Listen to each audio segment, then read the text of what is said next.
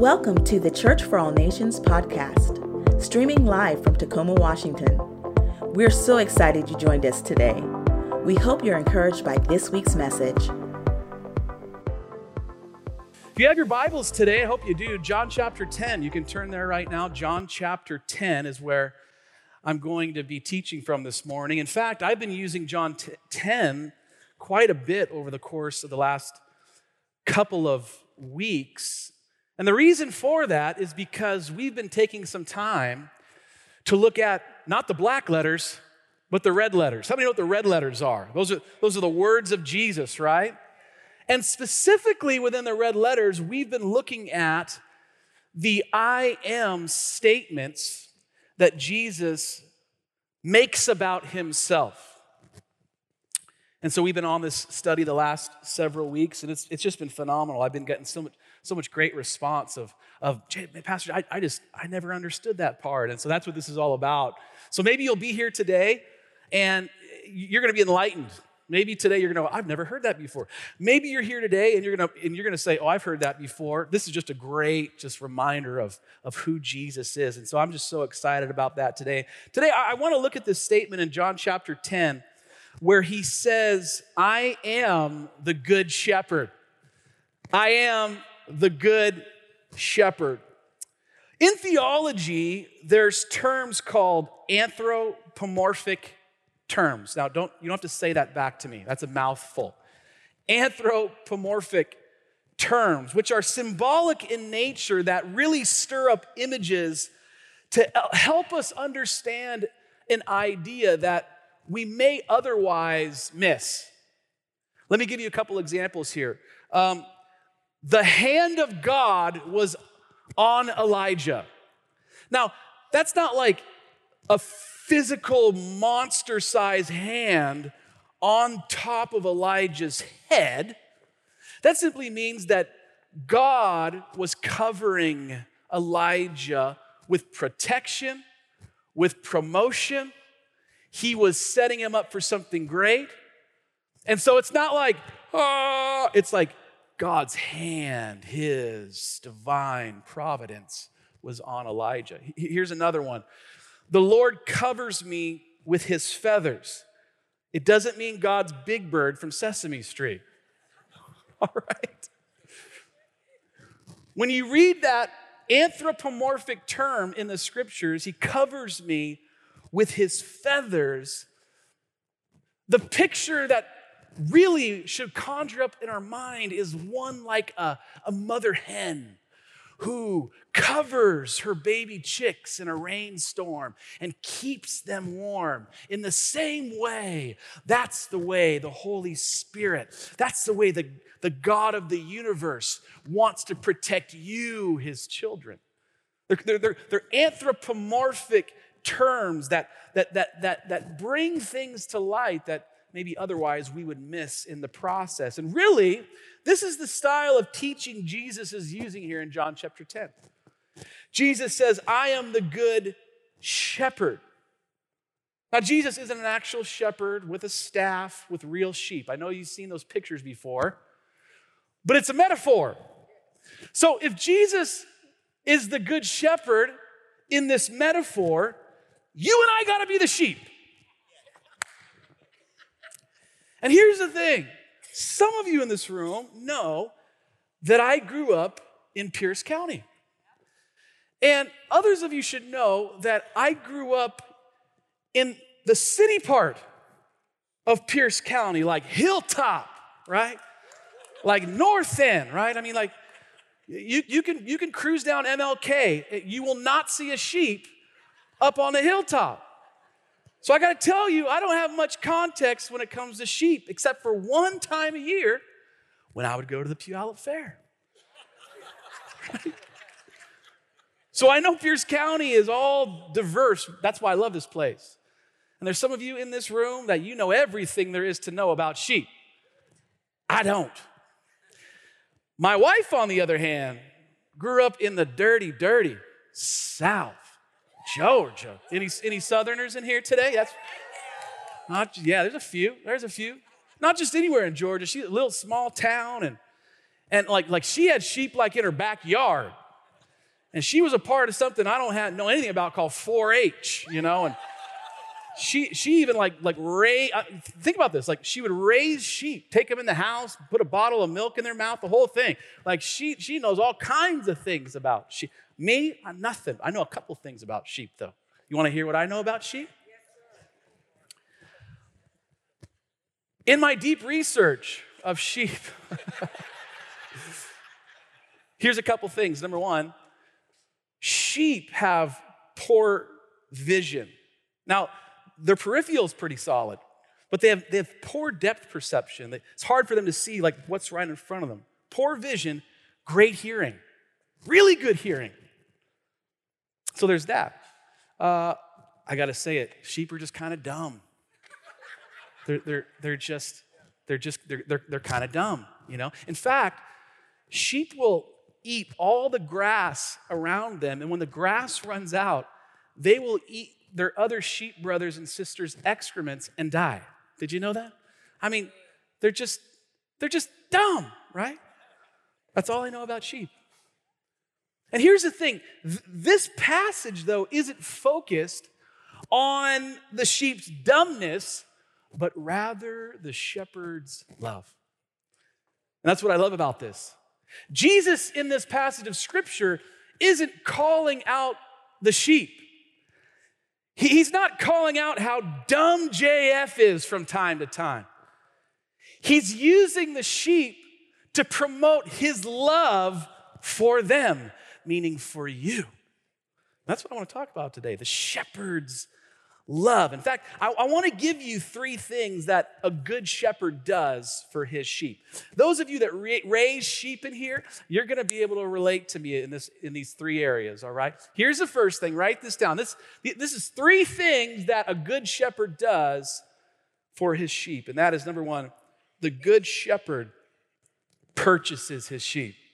Oh, the good shepherd purchases his sheep. Let's go to the text here, and then we'll unpack this thought a little bit. John chapter 10, verses 11 through 13. Here's what the scripture says.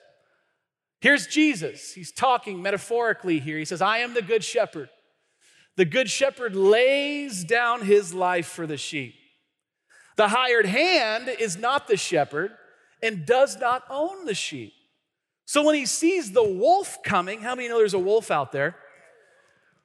When he sees the wolf coming, he abandons the sheep and runs away. Then the wolf attacks the flock and scatters it. The man runs away because he is a hired hand. Say hired hand. He's a hired hand and cares nothing. Say nothing. The hired hand cares nothing for the sheep. How many of you know there's a huge difference between owning and not owning? Big difference. Have you ever rented a car before? My wife and I, we own a 2006 Subaru Tribeca with 139,000 miles on it, powder blue. And I love that car. I take really good care of that. They don't even make this car anymore. It's a collector's item. And it's nice, man. Looks like something a senior citizen woman would drive, but I drive that thing every single day, Love it. Powder blue. And man, I had a buddy get in that car one time and he had the stuff that falls off the tree, the needles on his, and it got, I said, hey, watch it. What are you doing, man? This isn't even a nice car. And I slapped him across the face. I had to do that. I love that car, man. But did you know about 15 years ago, when my brother was getting married, he was getting married to a girl from Shreveport, Louisiana. We got a thing for Southern belles. And he was marrying this girl in Louisiana. And to get to that city, you have to fly into Dallas and then drive like 2 hours to Shreveport. And so I said, hey, bro, let's get to Dallas, and I'm going to treat you. I'm going to rent a sick whip, and we're gonna cruise over there. So we get to Dallas, and I kid you not, I spent every dollar that I had, and I rented a brand new Audi A8 with a V8 in it, man. Right? I mean, I looked at the speedometer. There was like 9 miles on it. It had that smell. The plastic, I think, was still on the seats. You know, the guy's brand new car, rip it off, have it. And the thing I love about CFAN is that you can be real honest here, you know. And I gotta say, I got in that car, and I shot across East Texas in about 20 minutes, man. And the stuff that we did in that car, I pull over into this vacant parking lot. I mean, we just destroyed that car. I mean, McDonald's wrappers just thrown in the back seat. Oh, it spilled. Oh, who cares? It's not ours, you know. And just destroyed that vehicle. I pulled into to the Dallas airport. And I was like, oh, here's the keys, and just kind of walked off, you know. I'm older now. I respect things a little bit better now. But how many of you know there's a difference between owning something and not owning something? Jesus here is saying, hey guys, I'm the owner of my flock. I'm not the hired hand. I'm the owner here. And if there's even the slightest mishap, if anything goes wrong, I'm going to do whatever it takes to fix the problem. I'll do whatever it takes. And when Jesus hung on that cross and died for our sins, in that moment we became his. He took ownership of our souls. And the essence of the gospel isn't what Jesus will do for you, it's what he's already done for you. That's what this is all about. All you got to do is just receive it and say, Lord, take ownership of me. And that's what he does. That is what the Good Shepherd does. I love where Romans 5, it says, while we were yet awesome, while we were yet sinners, Christ died for us. Before we ever said sorry, he paid the price. Man, I can't even wrap my head around that. That's what he did. The Good Shepherd owns his sheep. He is not a hireling. You see, in Jesus' day, most shepherds owned their flocks. Or they were the son of the owner. It was very rare that you would ever hire anybody to watch your sheep. Because most of the time, that hireling, when things got bad or when the wolf showed up, they would bail. They would run. And so in the cases where a hireling had to be hired due to whatever reason, the owner of the flock would require the hireling, if disaster took place, if the bears and the wolves and the lions showed up and attacked the flock, the hireling was required to take the ears of the sheep to the owner or a ripped off limb of the sheep and say, sir, I did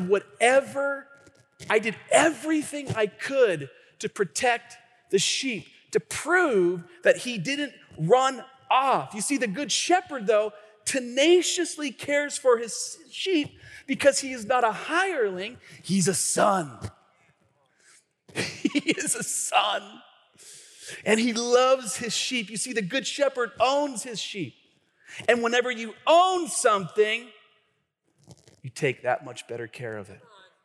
I want you to know today that the Good Shepherd purchases his sheep. He is the owner. He is not the hireling. And that's what Jesus is trying to communicate in this picture here. Here's the second one. The Good Shepherd pursues his sheep. Now, this is very important because there's someone in this room today, you are disconnected from God, and in your mind, your theology says that he's moving away from you. And you need to know, it's quite the opposite. You can run as far as you want, but he will continue to pursue you. That's the difference between Jesus and some other faith. He is the shepherd who pursues his sheep. He purchases, but then he pursues. I love in Luke chapter 15, Jesus talks about a flock of 100 sheep. You know this part?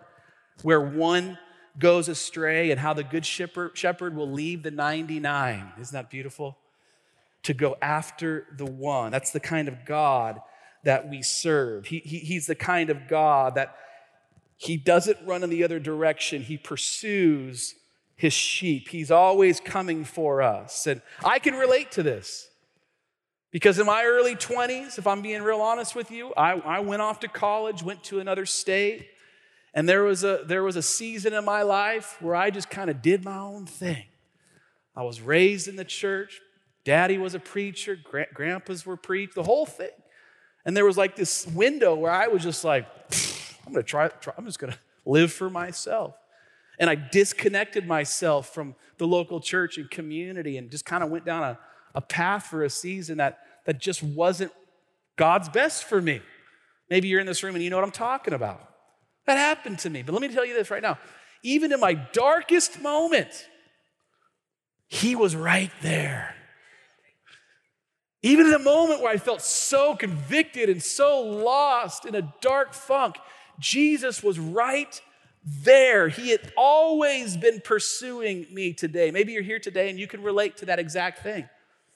You walked with Jesus for a long time, and then you walked away for whatever reason, some circumstantial thing.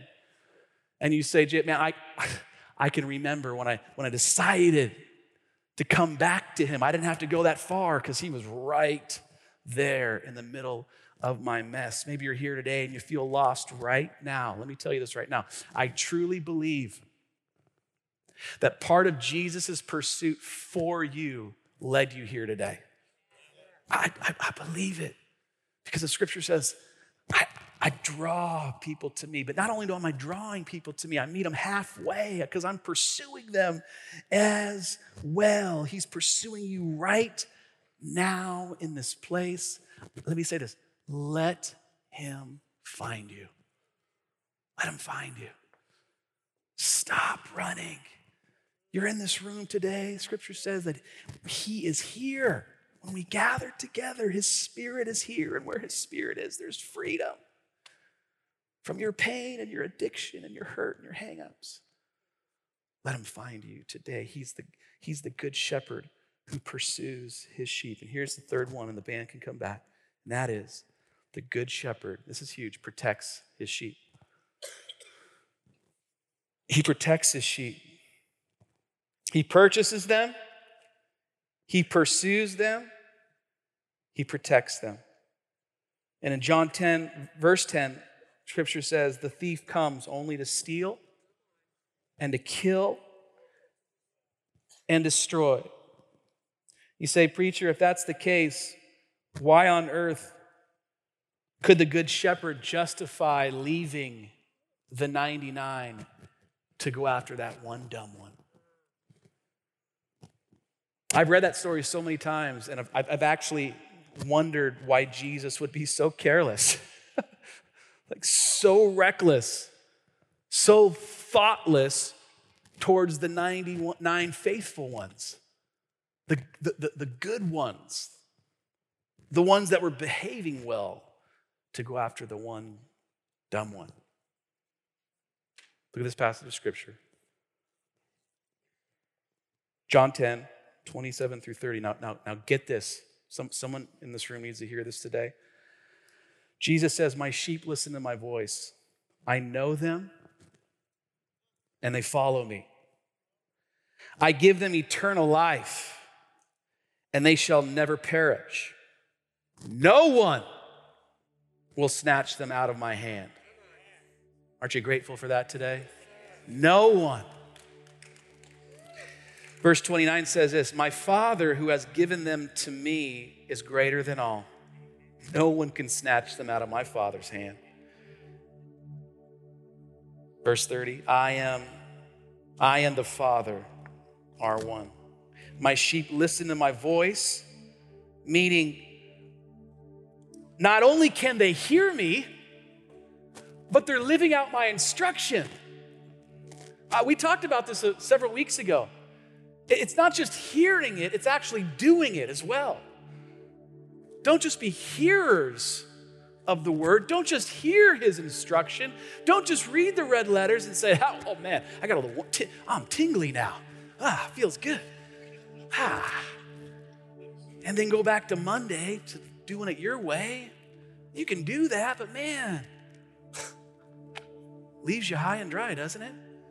So Jesus is saying, my sheep hear me, but then they respond as doers.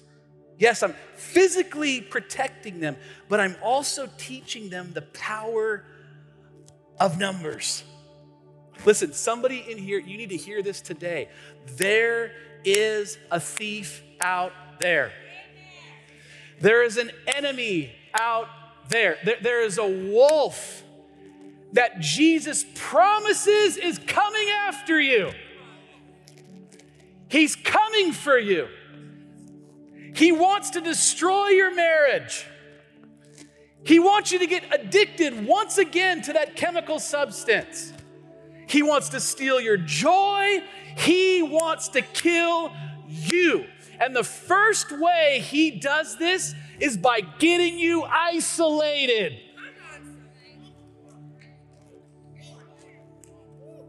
This is his number one tactic. If I can remove just one from the 99, woo-hoo, game on. Here's why Jesus is confident leaving the 99 for the one. Because he knows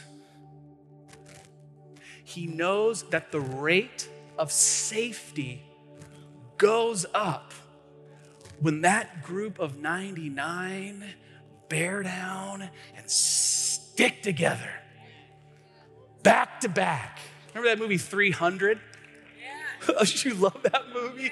Remember how those warriors would fight? They would literally, one had that back and they would fight like this. So the enemy couldn't get their back. It's the same thing with that 99. Jesus knows that if the 99 stick together, they go back to back, they hunker down together, it's going to be that much harder for the wolf to get into that pack. But here's the thing, the wolf knows that too. So what does he do? He does whatever it takes to just get one or two away from the 99. And then it's open season. And I have seen this happen so many times in the local church. It's happened at this church. It's happened at other churches that I've served in. It happens at every church in the world. And that is, someone is full on in community, in their small group, serving along, fighting along the other sheep. But then, what did I say? Sheep are dumb, right? How many know every once in a while, sheep do things to hurt other sheep? They say things. And in that offense, what takes place is that person doesn't deal with it. And what do? Bitterness sets in. And the next step of bitterness is resentment. And in that process of bitterness and resentment, this word starts to take place, and that is isolation happens. And they remove themselves from their local church or their small group. And then we say, hey, what happened to Brad? I haven't seen Brad in like 4 weeks. Where is he? Oh, I don't know. Well, who's his small group facilitator? Well, I'll check that out. And we make the phone. Yeah, Brad got mad about something and we tried talking. He's just, And then you find out 6 months later, Brad's all hung up on something and he's hurting. He isolated himself. And the enemy, this is how the enemy responds. He just attacks. We become sitting ducks. And so my encouragement today do life with other dumb sheep. I'm just saying it. And let me just say this right now. I'm the leader of the dumb sheep, okay? I'm the dumbest one at times. How many of you know we're all broken? We're human. And we will never be fully restored until we spend eternity with him. We're human. We make mistakes. We say mean things at times. We offend. Sometimes even we don't even know. I've had times in my life where like someone wouldn't talk to me anymore. I was like, I sat down, I was like, what's going on, man? What did I do? Well, you said this, and I didn't even, I'm sorry, you know? But 6 weeks went by. Bitterness set in. He was just mad. 6 weeks of just resentment towards somebody. It's like cancer. It just festers, right? And the enemy just sets in. Boom, boom, boom. Jesus, the Good Shepherd, he protects his sheep. And one way he does that is by encouraging his sheep to stick together. Stick together. What does that look like, Jeff? It's this right here. But it's not just this. This is part of it. It's being intentional with getting together with other sheep, other Jesus followers. Get into we have all kinds of phenomenal small groups that you can jump in at any time. No one's going, well, we started 4 weeks ago. You don't really know. We got this study going on and no, just right in. You can jump right in at any time. Get into community. Get in the 99. There's going to be one that strays at time to time, and our Good Shepherd is going to have to go after him or her. That's just the reality. The Good Shepherd is going to have to, and at times, so we got to stick together so that he can pull them back in. So I encourage you today. The Good Shepherd, he purchases his sheep, he pursues them, and he protects them. Would you bow your heads across this auditorium? Thanks again for joining us. To hear more messages like this one, be sure to subscribe and check out our podcast channel. For more content and to connect with us, go to cfan.church.